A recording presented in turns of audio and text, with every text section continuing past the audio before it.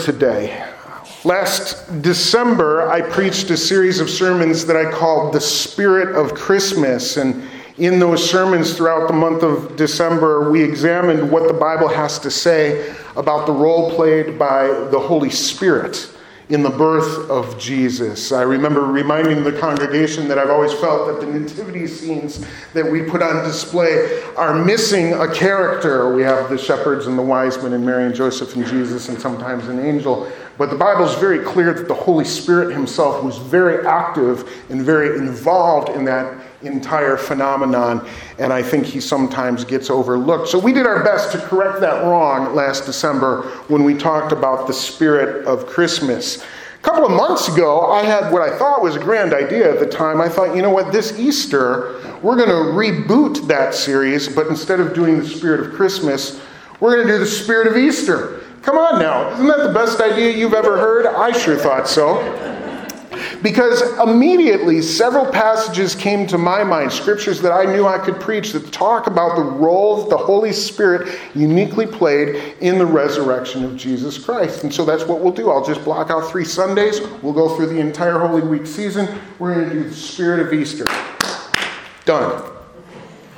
So here we are today on Sunday number 1, which of course on our calendars marks the beginning of the Easter season, the beginning of Holy Week. And on Sunday 1 here, we celebrate the triumphal entry of Jesus into Jerusalem. We often call it Palm Sunday. You're probably familiar with the story, but let me just review it very, very quickly.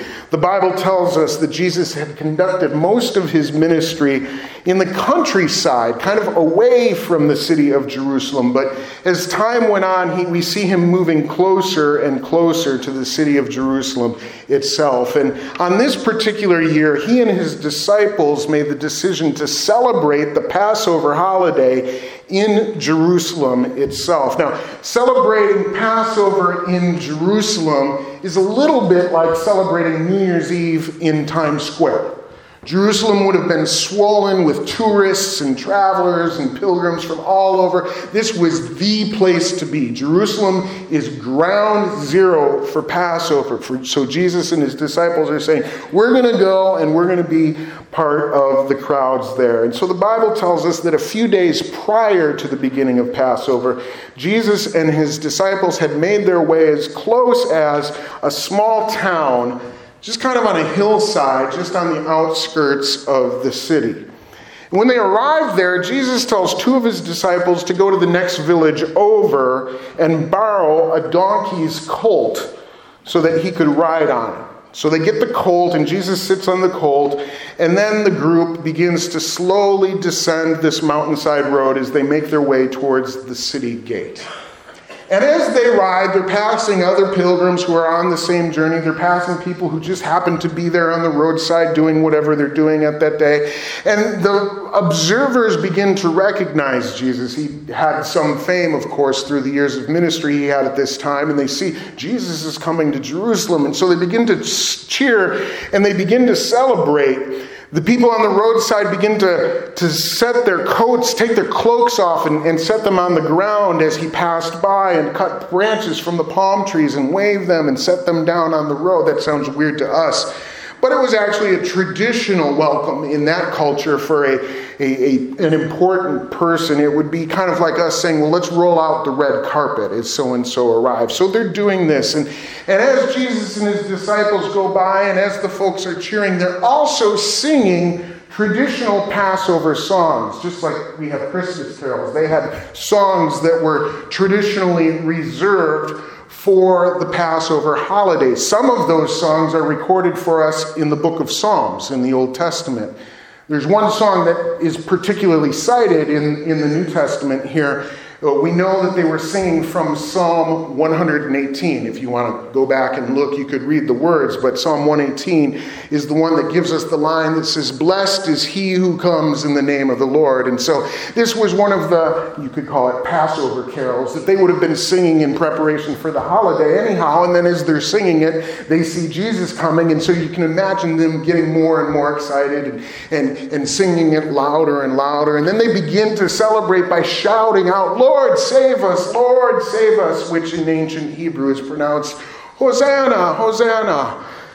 And so that's where we get the Palm Sunday story. Now, the Bible, as you may know, includes 4 different storytellers who wrote about Jesus' life. There's Matthew, there's Mark, there's Luke, and there's John. And all 4 of those authors give us an account of Palm Sunday. Some give us more details, some give us less, but all 4 of them refer to it at some level. So a few weeks ago, as I said, okay, it's time to roll up my sleeves and get into the spirit of Easter here, and we're going to start with Palm Sunday. I opened my Bible to search for the text that I really wanted to use, and I said, I'm going to read through these Palm Sunday accounts from the Gospels, and I'm going to find what they say about how the Holy Spirit was involved in all of this, and I'm going to preach an awesome sermon. That's what I said. So I went to the first of the 4 Gospels, Matthew. The Palm Sunday account in Matthew comes in Matthew chapter 21, and I read it through, keeping my eyes peeled for the references to the Holy Spirit, and I found nothing. Undaunted, though, because there's 3 more Gospels to go, I turned a few pages and I went to the Gospel of Mark, who tells his version of the Palm Sunday story in Mark chapter 11, and I read through it. Nada. Nothing.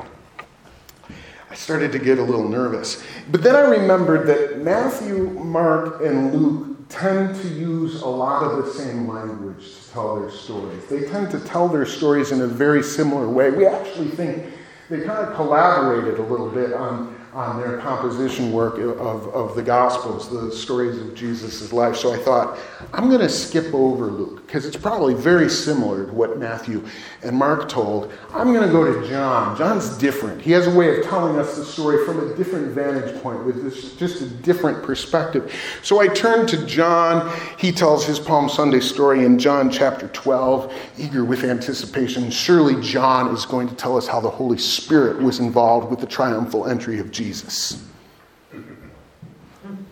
Just laid plans. No. It was then that I thought maybe this wasn't the best idea I've ever had. But I had skipped Luke.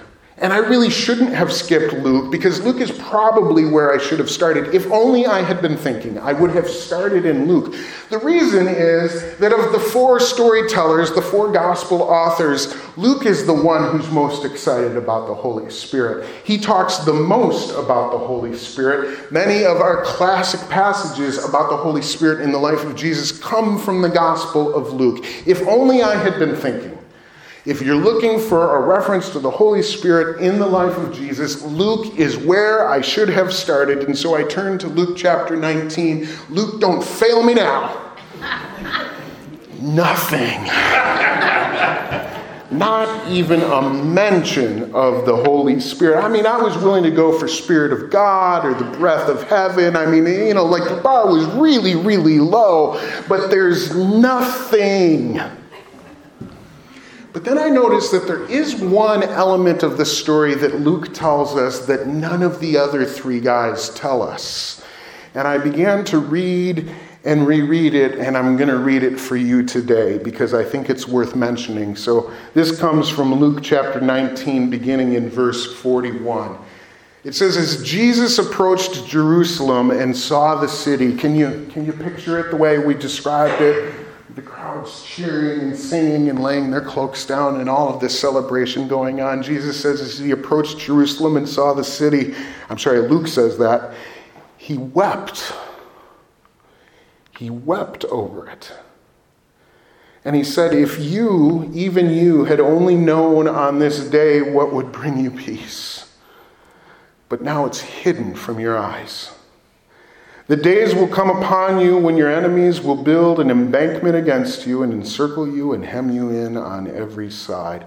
They will dash you to the ground, you and the children within your walls. They will not leave one stone on another because you did not recognize the time of God's coming to you. Wow. I mean, can you, again, just picture this in your mind. They're celebrating that Jesus is arriving, and he's weeping because he's saying, you don't even get it. And everything that you think you're celebrating is not going to go the way you thought it was going to go. Everything that you thought was going to be victory is going to be defeat. And the reason is because you don't even understand what's happening right now. Apparently, the triumphal entry of Jesus into Jerusalem wasn't entirely a joyous celebration. There came this moment as he approached when Jesus was overcome with emotion to the point of weeping. Can you alter that image in your mind now? Can you now imagine the busy crowds cheering and singing, rushing to catch a glimpse or throw another palm branch, and perhaps they don't even notice the tears in his eyes? And why is Jesus weeping? Because he knows that their celebration is misplaced. That's always been one of the difficulties of Palm Sunday. Can I make another confession to you? I've never really enjoyed preaching about it. Because it's a lot difficult. Celebrating Jesus is a good thing. Proclaiming him as the king who's coming and welcoming him and welcoming him into our hearts just as they welcomed him into the city that day. It's not just a good thing, it's actually theologically correct. Like all of this is true. We can say harumph, harumph as we read it. This is right. This is what we believe, and at first glance it seems like this holiday ought to be one of the bright spots on the Christian's calendar. But here's the thing, you and I know the rest of the story, don't we? We already made the announcement that on Friday we're going to have a Good Friday service. We know that the crowds aren't going to be cheering on Friday the way they were cheering on Sunday. They're going to be chanting, "Crucify him, crucify him, crucify him." Reminds me of an article I read about a month ago, an article about celebrities whose public image had plummeted the most quickly. Who are the celebrities that we used to love, but now we despise? It named people like Ellen DeGeneres, who the world thought was the kindest, nicest, most fun woman, until we found out about how she had been treating her employees. Named Lance Armstrong, who was an athlete and the ultimate American hero, winner of multiple Tour de France's, until we found out just how badly he had been cheating. Referenced Bill Cosby, who wasn't just the great American comedian, but he was a champion for racial rights and for education and all sorts of wonderful things, until we found out about the history of abuse. There are certainly Christian public figures that we could add to that list. Bill Hybels, Mark Driscoll, Ravi Zacharias. Think about these people who were once so popular, and then it feels like almost overnight become despised by the world. Jesus has got them all beat. He's got every one of those people beat because none of them was so popular that the general public wanted to make them king. And none of them was so hated that the government had to have them executed just to avoid a riot. But Jesus had both of those, and he had them in 1 week's time. Yay, Jesus! So when we read the Palm Sunday stories, all the celebrations ring a bit hollow. Something's missing. Something's missing. These people are cheering and celebrating and creating an uproar of joy because they think they know what's going on, but they really don't. And that reminds me of the fact that some of Jesus' biggest fans don't know who he really is. I'm going to say that one more time. Some of Jesus' biggest fans don't know who he really is. Jesus has quite a reputation, doesn't he? And for the most part, it's a good one. There are all kinds of surveys available to us indicating that the majority of Americans view Jesus himself in a positive light. And I gotta say, my experiences tend to confirm that. They tend to be pretty consistent with that. Jesus has a lot of fans in our world. In fact, one of the most common complaints I hear from people about Christians is that Christians don't act very much like Jesus acted. And let's acknowledge that too many times they have a point. They have a point. But There are plenty of other times when I hear people, Christian and non-Christian, make a comment about Jesus, and their comments make me wonder how well they know the one they're talking about. It's subtle, but maybe you've heard it too. Somebody says, "Oh, I don't think Jesus would judge me." But the Bible refers to Jesus as the righteous judge. Somebody says, "Well, I think Jesus would want me to have this." But Jesus consistently extols the virtue of poverty, and he emphasizes the importance of sacrifice. Somebody say, "Well, I don't think Jesus would want me to suffer." But what did Jesus say? He said, "In the world you will have trouble." And then he looked at his followers and said, "So pick up a cross and follow me." And before long, we've invented this image of Jesus in our minds, and we're really, really big fans. But the image doesn't match the real Jesus. The image is a complicated compilation of our own preferences and expectations. It reminds me of the old quote that sometimes has been attributed to Mark Twain. He said, "God created man in his own image, and man, being a gentleman, returned the favor." Is the Jesus we cheer for the real Jesus, or is he an image that we've created in our own minds? Now, the irony, of course, on this first Palm Sunday is that most of the people doing the cheering could have known the difference. Maybe we should say should have known the difference. You see, 500 years earlier, there was a young prophet by the name of Zechariah. And Zechariah, under the inspiration of the Holy Spirit, wrote about that day and that journey toward Jerusalem. His writing is from Zechariah chapter 9, beginning in verse 9. 500 years before Palm Sunday, Zechariah writes, "Rejoice greatly, daughter Zion.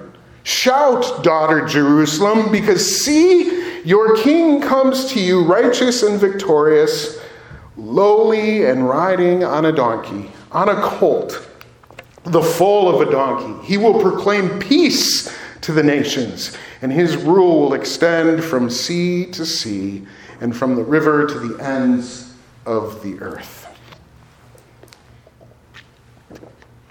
Zechariah goes on to describe this king coming into Jerusalem on the back of a donkey's colt. He describes him as a king who's going to destroy weapons, a king who's going to bring peace and unite a people that had been divided in their sinfulness. This is not a king who's coming to lead a rebellion. This is not a king who's coming to muster an army or overthrow a government. Now, for most of us, myself included, Zechariah chapter 9 is a relatively obscure piece of Old Testament scripture. I'd love to try and impress you today, but I had to look it up too. You know, this is a relatively obscure passage in the minor prophets of the Old Testament. But it wasn't to the people who were along the roadside that day, at least it shouldn't have been. They had been studying it along with the rest of their sacred texts for generations. Yeah, some of Jesus' biggest fans don't know who he really is, despite having heard the truth. Did you ever run into a celebrity in real life but fail to recognize them? And it's odd. I've had the phenomenon a couple of times. People that we see all the time on TV or in film, but they somehow manage to escape our perception when they're not in the context that we expect them to be. You know what I mean? You know, you run into Steve Carell, but he's not selling paper in Scranton, and so somehow it doesn't compute. It doesn't make sense. I've never run into Steve Carell, but several years ago, when Jessica was a baby, Sue and I and Jessica went and spent the weekend in Lake Geneva, and we were walking down the streets of downtown Lake Geneva. There's a family behind us pushing a stroller, and every time the guy spoke, I was thinking, I know that voice. I know that voice. Who is it? Who is it? And they just happened to be going the same way we were going. They followed us for a block or so. And I'm thinking, is this somebody from church? Is this somebody that I used to go to school with? I know the voice. I turned around and couldn't recognize it, but I knew that voice. And then suddenly it dawned on me, he was the host of the radio show I listened to every afternoon when I drove home from work. I turned around and called him by name, but it took me so long to figure it out because I'm used to hearing that voice in my car on Ogden Avenue. I'm not used to hearing that voice walking down the streets in Lake Geneva pushing a baby stroller. Sometimes we don't quite place it when it's out of the context we expect. The people outside Jerusalem, they had heard the truth. They knew what to look for in a Savior. They were literally in the midst of a religious festival celebrating that very expectation that someday God was going to save them. But they failed to recognize him when he came because he wasn't in the context that they expected him to be. Let me reread what Luke tells us Jesus said that day. If you, even you, had only known on this day what would bring you peace, but now it is hidden from your eyes. It reminds me of what the Apostle John would later write about Jesus. He said, he was in the world, and though the world was made through him, the world did not recognize him. He came to that which was his own, but his own didn't receive him. It's like John was saying they knew what they were looking for, and when he finally showed up, they looked right through him. They just completely missed the most important one. I've been binging The West Wing lately, and I'm really, really enjoying it. I didn't watch it when it was on TV live years and years ago, but I've been binging it lately, and I'm hooked. The West Wing, if you're not familiar, is this drama about the president and his top aides and the government and all of these things. And it's really, really, I think, a very interesting take on what American government might look like. There's one particular episode where the White House aides are all busy planning the details for an important upcoming meeting. And their job is to plan the seating chart. And there's going to be foreign dignitaries and diplomats and all sorts of people involved. And so it's a very, very complicated process because there are so many details that need to be taken into consideration. It's difficult for them to find a seating arrangement that will reconcile all the minutiae of the decorum that they have to keep in mind for this meeting. And so they keep on trying to put a seating chart together. No, that won't work. And they have to start over, and they have to start over, and they have to do it again and again and again. And after several failed attempts, they finally come up with a seating arrangement, and they all kind of look at it. Are we good? Are we good? I think we've got it. I think we've got it. They finally got it, and they review it time and time and time again to make sure we've accounted for everything. We've got it. This is going to work. And they're just about to submit it when one of them aides says, guys, we forgot the president. I worry that many in our world today have tried to make religion or spirituality into a seating chart.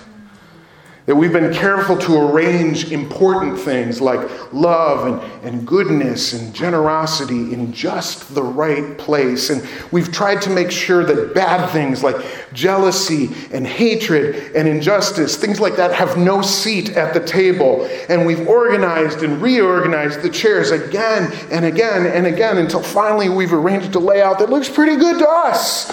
And we hold it up and we call it faith, or we call it spirituality, or we call it religion, but we've forgotten Jesus. We've forgotten that what we set out to do in the first place was to set up a banquet worthy of the King. And we've gotten so focused on the celebration that we've neglected or we've ignored, or maybe we just failed to recognize the one that we came to celebrate in the first place. So how can we avoid that? How can we avoid being like the crowds outside of Jerusalem that day that thought they knew the one that they were cheering for, but clearly didn't understand who he really was? Well, not surprisingly, Jesus himself would be the one to give us the answer, and he gives us the answer just a few days later. John chapter 15, verse 26, and I've chosen the Good News translation here because I think it does a great job of highlighting exactly what I believe Jesus was trying to communicate.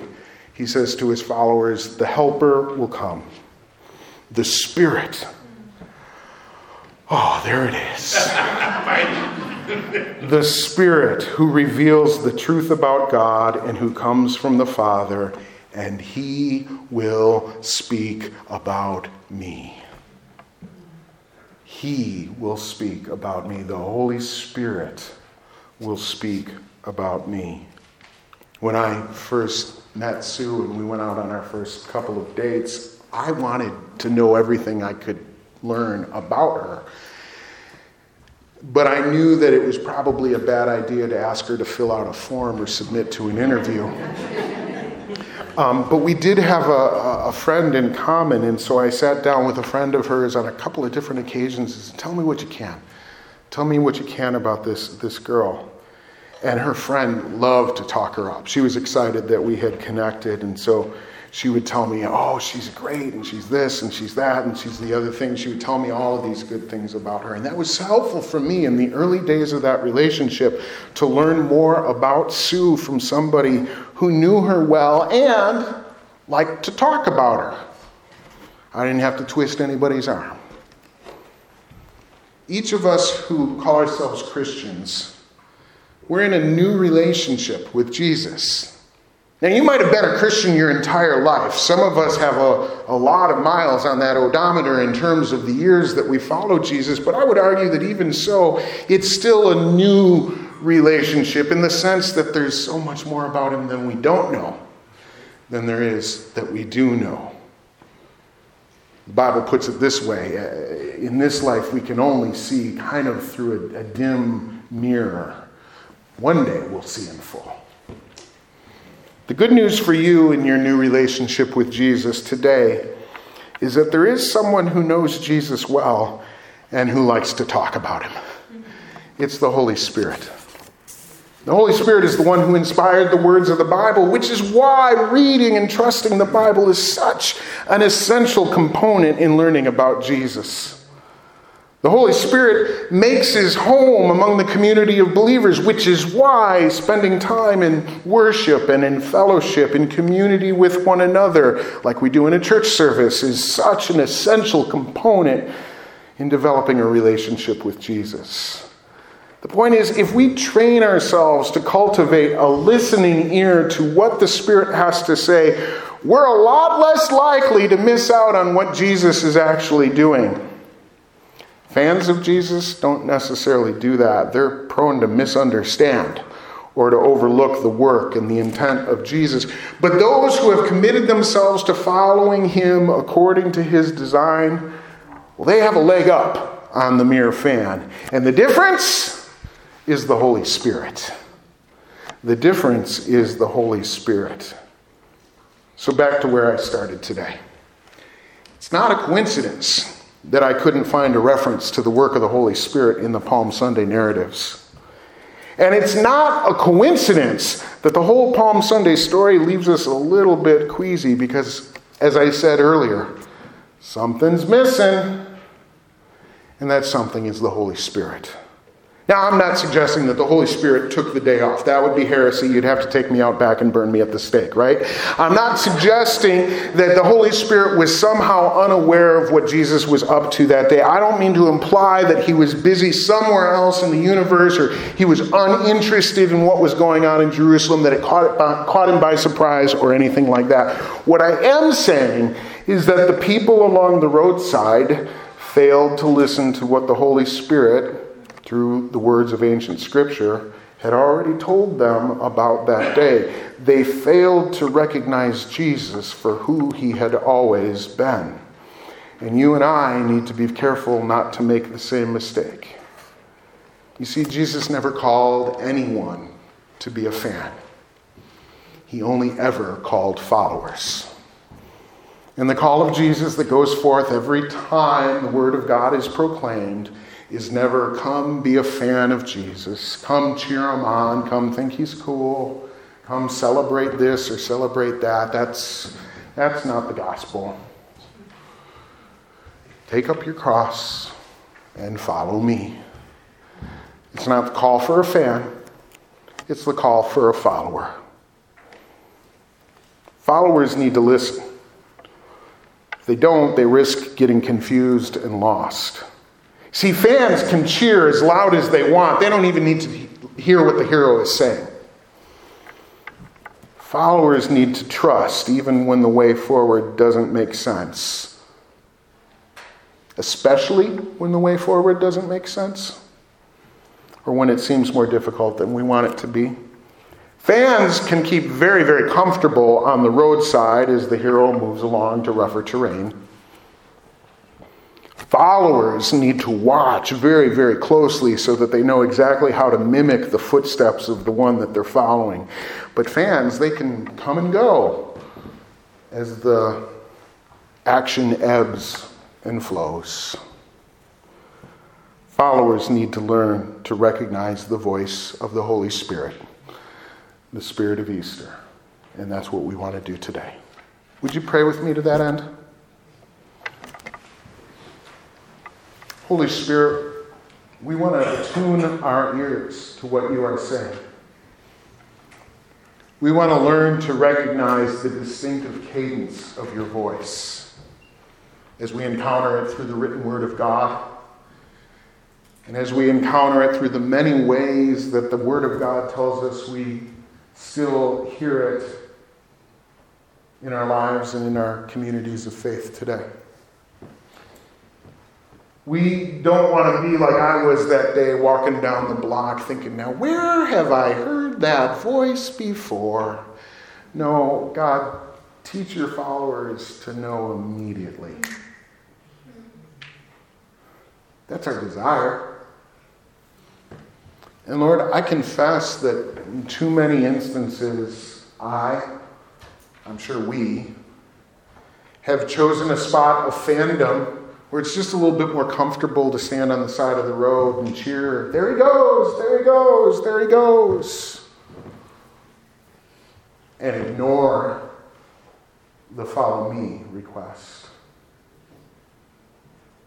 It's especially difficult for those of us who have read the rest of this story because we know where he was going that day.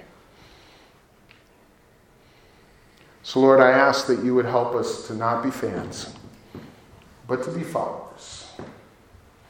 To be so enraptured by the voice of the Spirit that we can't help but recognize the face of Jesus as we see him, as we encounter him. I pray, Lord, that you would develop within us a passion and a hunger. Because we know that when we hunger for you, you fill us up. So stir up that hunger, we ask. We confess our complacency. We confess our idol of comfort. Father, I pray that whatever image we have in our minds of what Jesus is like, Lord, that we would set that aside in deference to the truth. An image, even if it's one we call Jesus, is still a graven image if it's of our own making. Lord, we want to serve the true Jesus. And so we ask you to help us with that. We pray, Lord, that as we do so, you would raise up a community of followers, a community of disciples, a community of the faithful who would go forth in the strength and the knowledge and the assuredness that we go in the grace of God. And Lord, that your goodness and your mercy and your blessing would follow us all the days of our life. We thank you for that today. Challenge us when we need to be challenged. Encourage us when we need to be encouraged. And Lord, bless us always, we ask. As we're about to go, we ask simply that you would bless our fellowship time next, the food that we're about to eat together, and the time that we have to share one with another. That it would be a good time, but Lord, that it would be a God time as well. We ask all of these things in the strong name of our Savior. His name is Jesus. And everyone says, Amen. Amen. Amen. May God's blessing be upon you. You can find your way to the gym just that way, and tell them we're ready to eat.